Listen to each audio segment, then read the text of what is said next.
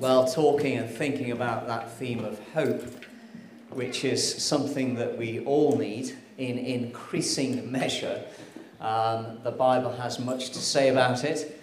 And if you are looking for hope today, then you've come to the right place, because this is hope. And the reason we called this church Hope is because we realised that's what we're all in need of. And we're working our way through the book of Hebrews at the moment.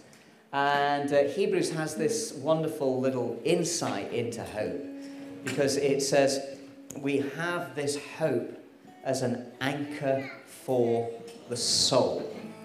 And we all need an anchor, and we particularly need an anchor when things are rough and difficult and challenging. We need an anchor for the soul, we need an anchor for our lives. And the Bible says that we have this hope in Christ, which is an anchor for our souls. Amen? Amen. Yeah, and so let's remember that, let's ponder that, let's think on that together. Good. Well, if you have your Bible with you, you can open it up with me to Hebrews chapter 1.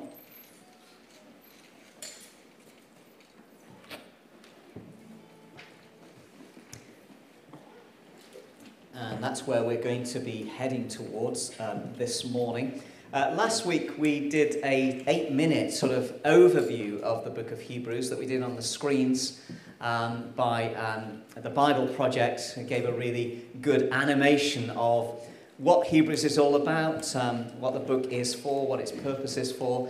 And so if you didn't get a chance to look at that, then go and review last week's service and you can watch through that again. Because I think that is really helpful. And we're going to try and get a print-off of the actual finished overview so that we can pass it out to everybody so we can have a copy of that in our Bibles as we continue to work through the book of Hebrews together. As I've said on many occasions, understanding why a book in the Bible was written is a real key to getting proper insight into what that book is all about. It's not really good enough for us just to turn to it and read through without any sort of reference of understanding as to why that book was written, because we can find ourselves in all sorts of different rabbit warrens and if we go that way. So having a bit of an understanding as to why a book in the Bible was written can be a real benefit and real help to us, I think. And the overview that we looked at last week is really beneficial in that regard. Suffice to say that for us today, in sort of stepping back into it again this morning, the book of Hebrews is written to a group of people who are facing real serious persecution for their faith. So it's not written for people in a good time, it's written for people in a difficult and challenging time. And it's with that in mind that we read it today. So the book of Hebrews is written to people who are facing persecution, facing confiscation of their property for their stand and their faith in Christ, putting their lives at risk of being imprisoned for their faith. All of these things are alien to us, aren't they? You know, we have no comprehension of what that might mean. There's no comprehension in our minds that somebody might turn up and because we've been in church this morning may come and say, you know, the bailiffs are coming, there's a confiscation order on your property because you profess faith in Christ. There is no risk to us of being taken to the courts and dragged through the courts because we make a profession of faith or because we've been baptized. All of this is really, really alien to our understanding of what faith is all about. Of course, that's not true for many parts of the world. In many parts of the world, this risk of persecution is real and severe. And people would say, you know, it is heightened now in different parts of the world in a way that we've not experienced before in terms of the amount of people who are being persecuted for their faith, are being potentially imprisoned, are having things confiscated from them. So many people are living like that, but that's not our real experience. So this is a book that is about understanding what our faith really is and what it should mean to us. And it comes with different levels of warning. And you can understand why when you think of the context into which it's written. Because if we went home today and then there was a text sent round a little bit later and said, I'm sorry to have to inform you about this, but we've just heard that Kathleen and David Middleton have been imprisoned. It was reported back by their neighbours that they went to church this morning and now they've been imprisoned for their faith. You may start to think, oh gosh, are they coming after me next? You know, was I on that live stream this morning? Did they actually see my face? Are they? And so it instills a level of fear. And what do you do with that fear? Well, you've either got to dig down into that fear and say, well, you know, that fear is not going to get the better of me. I'm going to stand my convictions and hold on to what I believe, and what will be, but I'm going to take that in faith and I'm going to take that in confidence. Or you may say to yourself, I'm not sure whether I'm going to go to church next week. No, I've heard that. And you could understand why you'd respond to that. You can then begin to see why it says in Hebrews, can't you? We should not give up the habit of meeting together as some are in the habit of doing. We've got to press through here. And you can also understand then, we're into disco territory again, you can also understand then why there are certain warnings written into the book of Hebrews that we need to stand strong and hold true. But equally, if you're going to stand strong and hold true, you want to know what you're standing strong on and what you're holding true to. So the foundations do become really important. And I think that's why the book of Hebrews is such a substantial book. It's such an energetic book. It's such a strong book. Because of this sort of background into which the book was written. And it's worth us pondering on that and thinking about these sorts of things.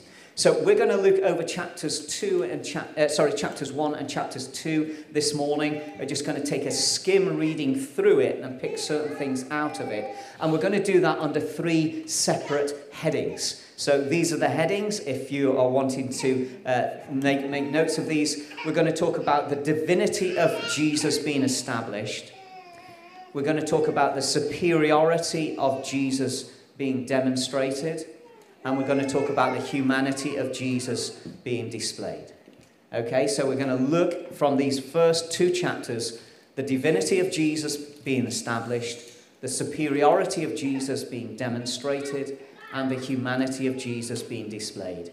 If you're going to hang your life on Jesus, then you want to be knowing a few things about the Jesus that you're hanging your life upon.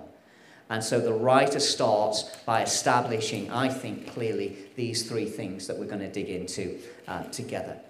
Some of this stuff, of course, did weave its way into the early church, and the creeds, I think, are a good example of what we're looking at here in these first 2 chapters. Here's the Apostles' Creed, just reading it out to us this morning. I believe in God, the Father Almighty, creator of heaven and earth. I believe in Jesus Christ, his only Son, our Lord, who was conceived by the Holy Spirit, who was born of the Virgin Mary, suffered under Pontius Pilate, was crucified, died, and was buried. He descended to the dead. On the 3rd day, he rose again. He ascended into heaven. He is seated at the right hand of the Father, and he will come to judge the living and the dead. I believe in the Holy Spirit, the Holy Catholic Church, the communion of saints, the forgiveness of sins, the resurrection of the body, and the life everlasting. Amen. If you want to believe something, then that's a good place to start. If you want to try and take all of these scriptures and bring them together into a creedal statement, something that you can quote and think on and remember as to what are the essentials of our understanding and belief in Jesus, then that's really, I think, always a good place to go back to and to really hold on to. But let's read now Hebrews chapter 1, reading from verse 4 down to the end of the chapter, and we're going to make a few comments in terms of Jesus, his divinity being established. And so he became as much superior to the angels as the name he has inherited is superior to theirs. For to which of the angels did God ever say, "You are my son, and today I have become your father"? Or again, "I will be his father, and he will be my son"? And again, when God brings his firstborn into the world, he says, let all God's angels worship him. In speaking of the angels, he says, he makes his angels spirits, his servants flames of fire. But about the Son, he says, your throne, O God, will last forever and ever. A scepter of justice will be the scepter of your kingdom. You have loved righteousness and hated wickedness. Therefore, God, your God, has set you above your companions by anointing you with the oil of joy. He also says, in the beginning, Lord, you laid the foundations of the earth, and the heavens are the work of your hands. They will perish, but you remain.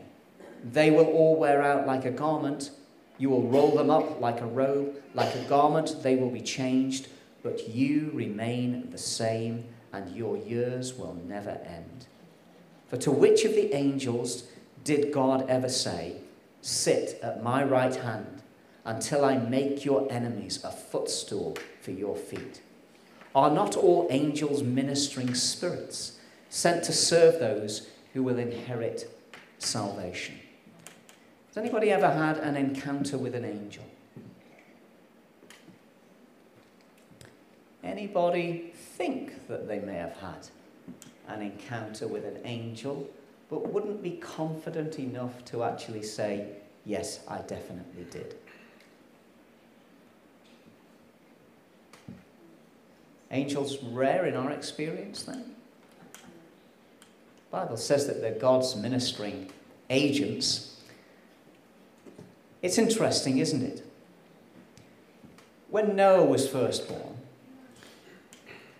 we were shopping in Boots, and as if out of nowhere, this guy appeared. He was really scruffy, a bit like maybe somebody who was, I don't know who was living rough, but, you know, he looked a little bit worn. And he came up to us, and he said certain things about Noah, about what he would be and what he would do and what amazing wisdom he would have. And both Joe and I were a little bit taken aback at the time and carried on. And then it was as if the guy was gone. He'd probably gone round the next shelf. You know what I mean? I don't want to make it into something more than what it was. But it was just an unusually bizarre setting. It was as if we bumped into him out of nowhere, we looked at each other, and he'd gone out of nowhere. I'm sure he was in the shop somewhere. I don't want to say it, make it into something that it wasn't. But sometimes in life you have unusual encounters, don't you? I wonder what those unusual encounters are sometimes. Whether they are a bit more than what we perhaps would like to think of them being. It always strikes me that there's a very thin veil between coming into the world and going out of the world. Both our birth and our death are supernatural events. Nobody can say to me that the birth of a child isn't a supernatural event. When you've been there for the birth of a child, and I've been there for the birth of 3 children, it is a supernatural event. I remember as well that I got the impression from the birth of my own kids that during the first few hours, maybe even days of a child's life, they can see things that we can't see. It's as if that veil is really, really thin. You may think I'm going out of my mind, and that's fine. I'm not making a theology out of this. I'm not trying to convince you to believe something. I'm just telling you the way that I've experienced it. And I think death is similar. Jo was telling me about an article that she'd read about nurses who work in palliative care and are with many patients who come towards the end of their life and pass through the veil, of how they speak of amazingly peaceful and odd things. You could say that it's hallucination. But what if it isn't? You may say, oh, it's just the mind playing tricks on you. But what if it's not? What if the veil between coming into the world and leaving the world is so thin that it's almost as if the supernatural engagement of the mysterious thing that we know of life touches us more deeply at those times than any other times? It would make sense for that to be the case, wouldn't it? You also hear the stories of places in the world where people will confess to you that it feels like that's a thin place between heaven and earth, as if the veil is thinner, and it's often surrounding historical places that have experienced decades or centuries of prayer and worship and intercession. And when people walk into those buildings or encounter those environments, it's almost as if they say, that's a thin place. You almost feel as if God resides there in a particular and unusual way. Again, I don't want to make a theology out of all of this. I just want to point out to us that we should travel through our life with an expectation of encountering the divine God in wonderful ways. I was reminded, as I'm standing here, of Paul's story of the churchyard in Bunny and how he had an epiphany in that situation. God comes to us at different times and in peculiar ways, and he ministers his grace and his truth into our lives. And we should be aware of those moments and remain present in those moments. Sometimes we can't get to being present because we're so addicted to noise and phones or whatever it is. I was listening to the Alistair Campbell, Rory Stewart podcast. I forget what it's called now. But Rory Stewart, who is a believer in God in whatever way, was saying to Alistair Campbell, who is an atheist, that he goes on silent retreats at different times in his life, and I think he's done a couple of these silent retreats over extended periods of days. And he goes there to ponder his own mortality, to think about what it means to die, and to think deeply about what really is the meaning of life. And he confesses to those being really spiritual times in his life. And sometimes you have to be sufficiently unconnected from things to step into those spaces. And they become spaces then that are thinner, and when God can reach out to us and touch us in particular ways. There are stories told, I've not experienced them myself, of big worship gatherings. And in those big worship gatherings, after they've finished, people have testified to the fact that it was as if they could hear angels continuing to sing after the worship services had finished. I don't know. But what I'm saying is, I don't want to live my life so skeptically and cynically so as to be devoid of encountering the risen Christ in my life in meaningful and mysterious ways. Because whichever way we stack all of this up, life is mysterious anyway. It's mysterious anyway. It's mysterious from the point of the universe. It's mysterious from the point of our own existence. Everything about this life at a deeper level is beautifully mysterious. And I want to be open to encountering the risen Christ and his truth and his life in my heart. And if that means understanding that all angels are ministering spirits sent to serve those who will inherit salvation, then I'm happy to be open to that. That was a slight distraction. It was quite a long distraction looking at the clock over there. To get to the point of saying, however, angels are not in the same category as Jesus Christ. They are created beings. And what the writer to Hebrews is doing is establishing clearly to a Christian Jewish audience who are open to all of these angelic visitations and read of them often in their Old Testament, that Jesus is in a different category to them. When we're talking about Christ, we're talking about the risen one, the one who is God's Son. And so we're here to establish this fact.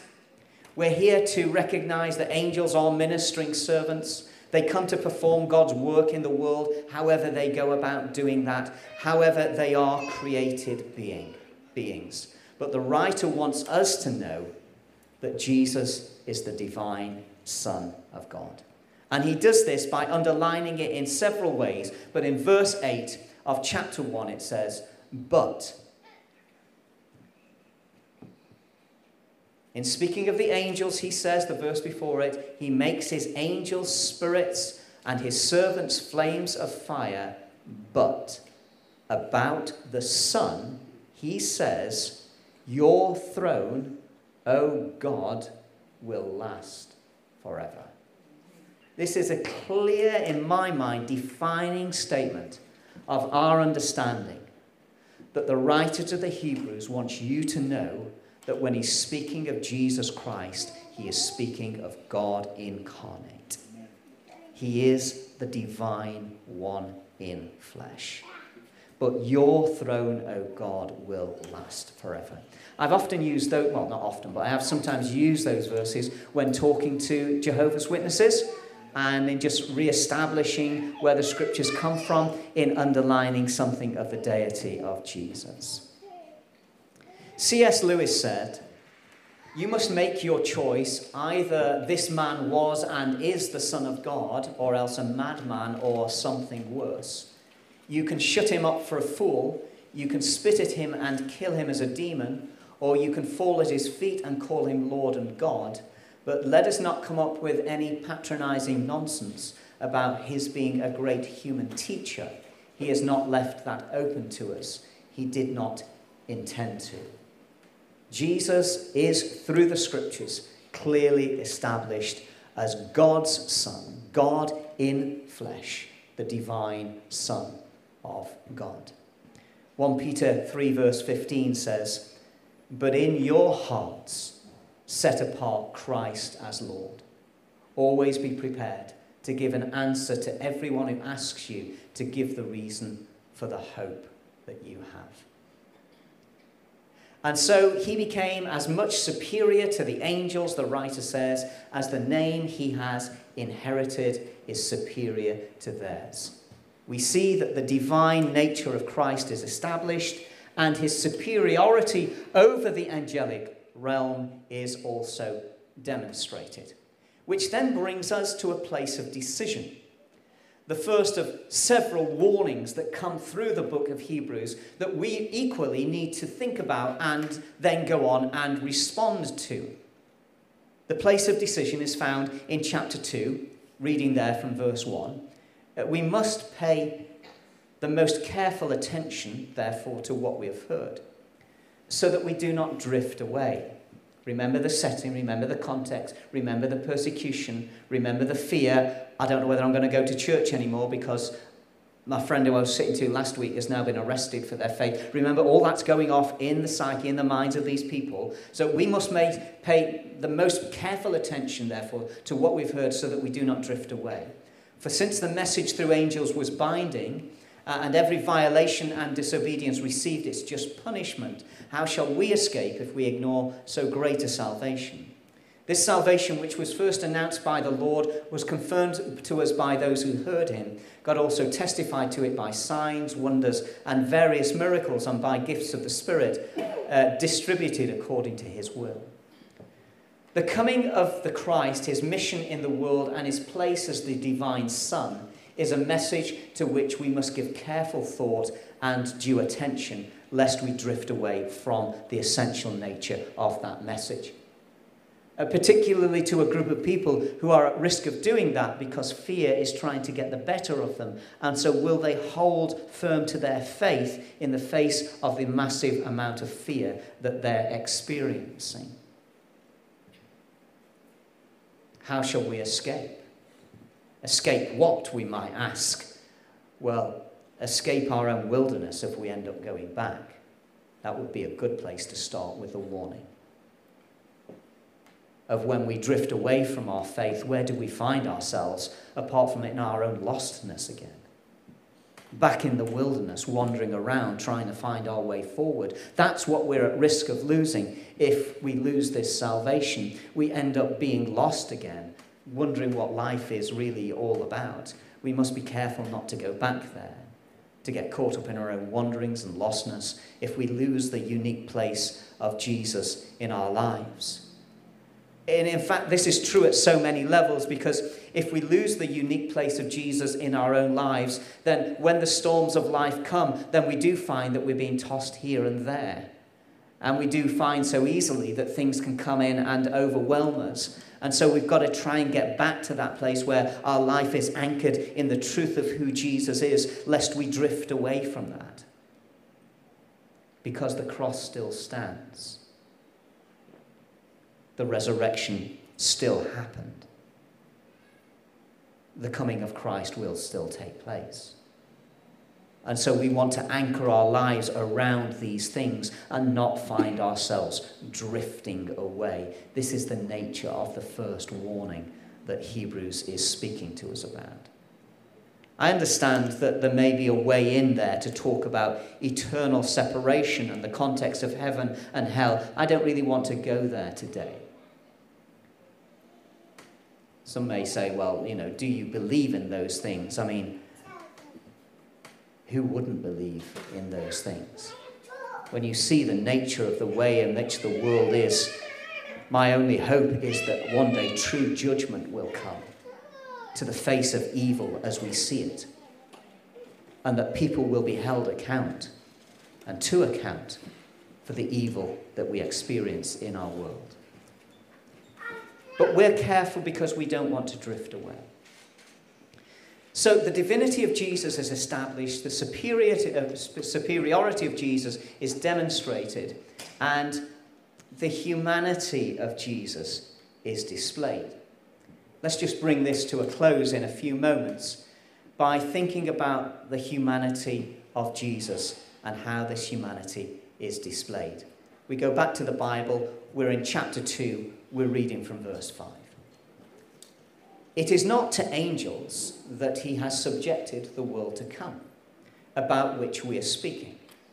But there is a place where someone has testified, what is mankind that you are mindful of them? A son of man that you care for him?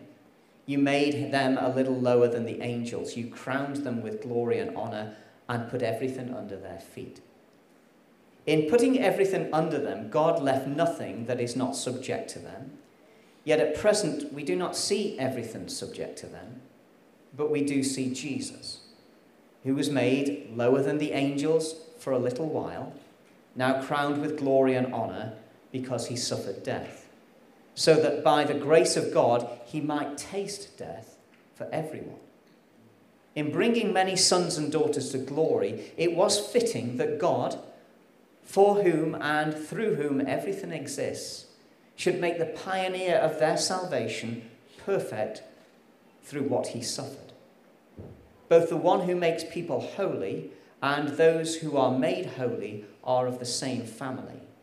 So Jesus is not ashamed to call them brothers and sisters. He says, I will declare your name to my brothers and sisters. In the assembly, I will sing your praises. And again, I will put my trust in him. And again, he says, here am I, and the children that God has given me. Since the children have flesh and blood, he too shared in their humanity, so that by his death he might break the power of him who holds the power of death, that is the devil, and free those who all their lives were held in slavery by their fear of death.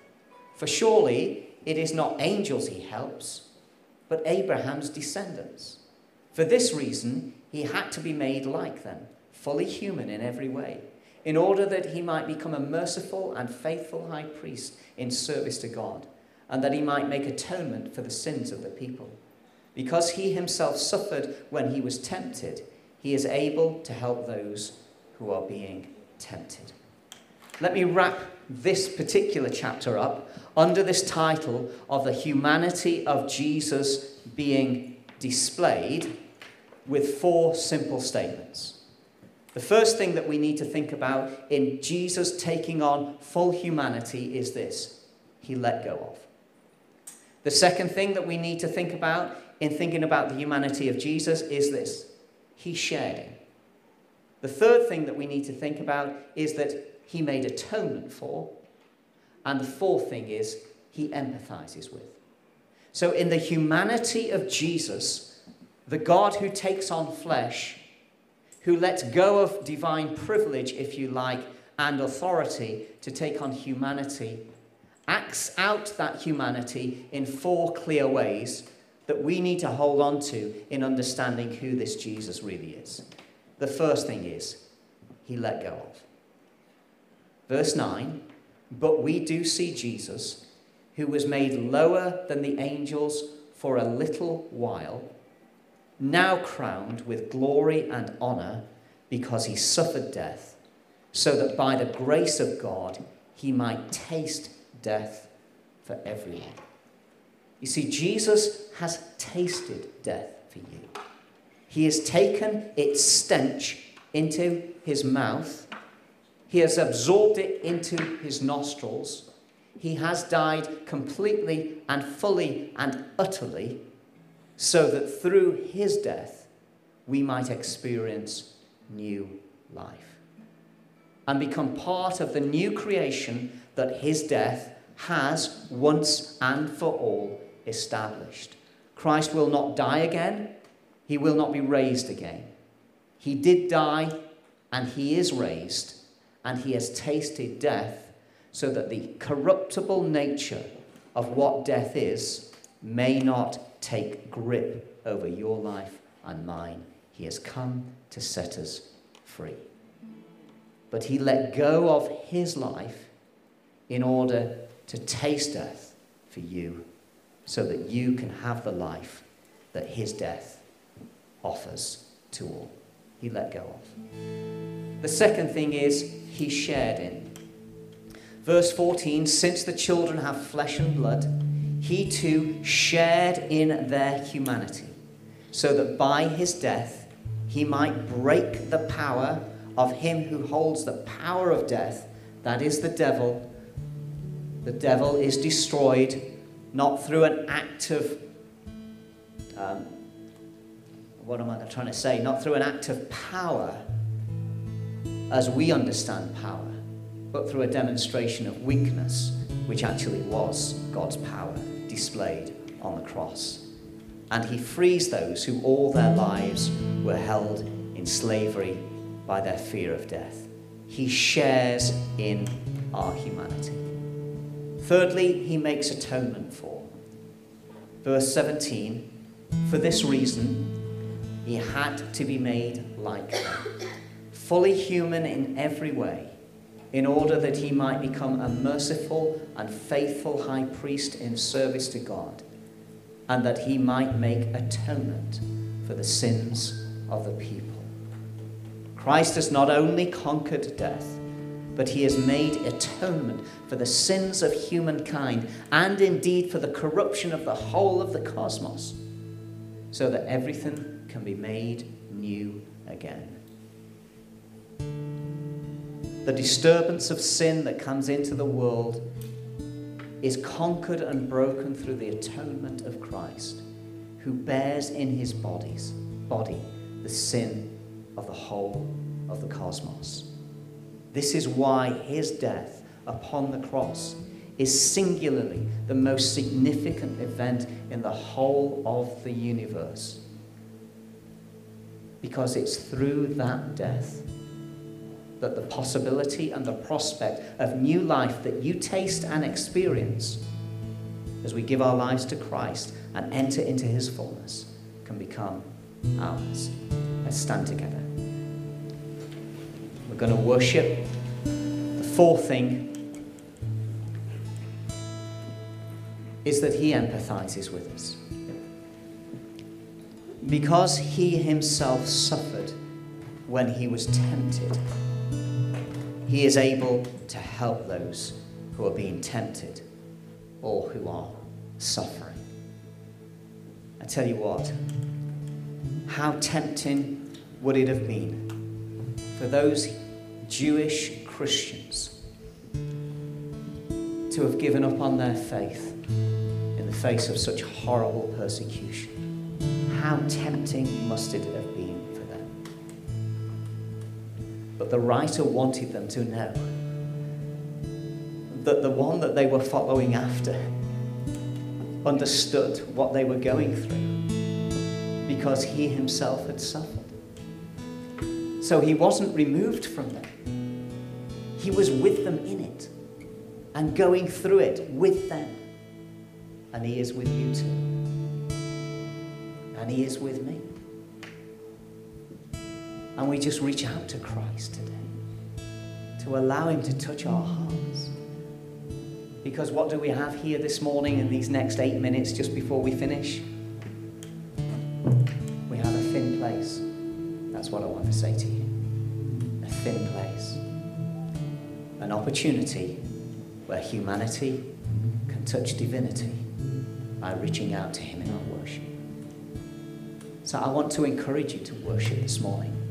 I want you to encourage you to worship the risen Lord Jesus, the divine one, the superior one, and the one who took upon humanity so that we might taste divinity.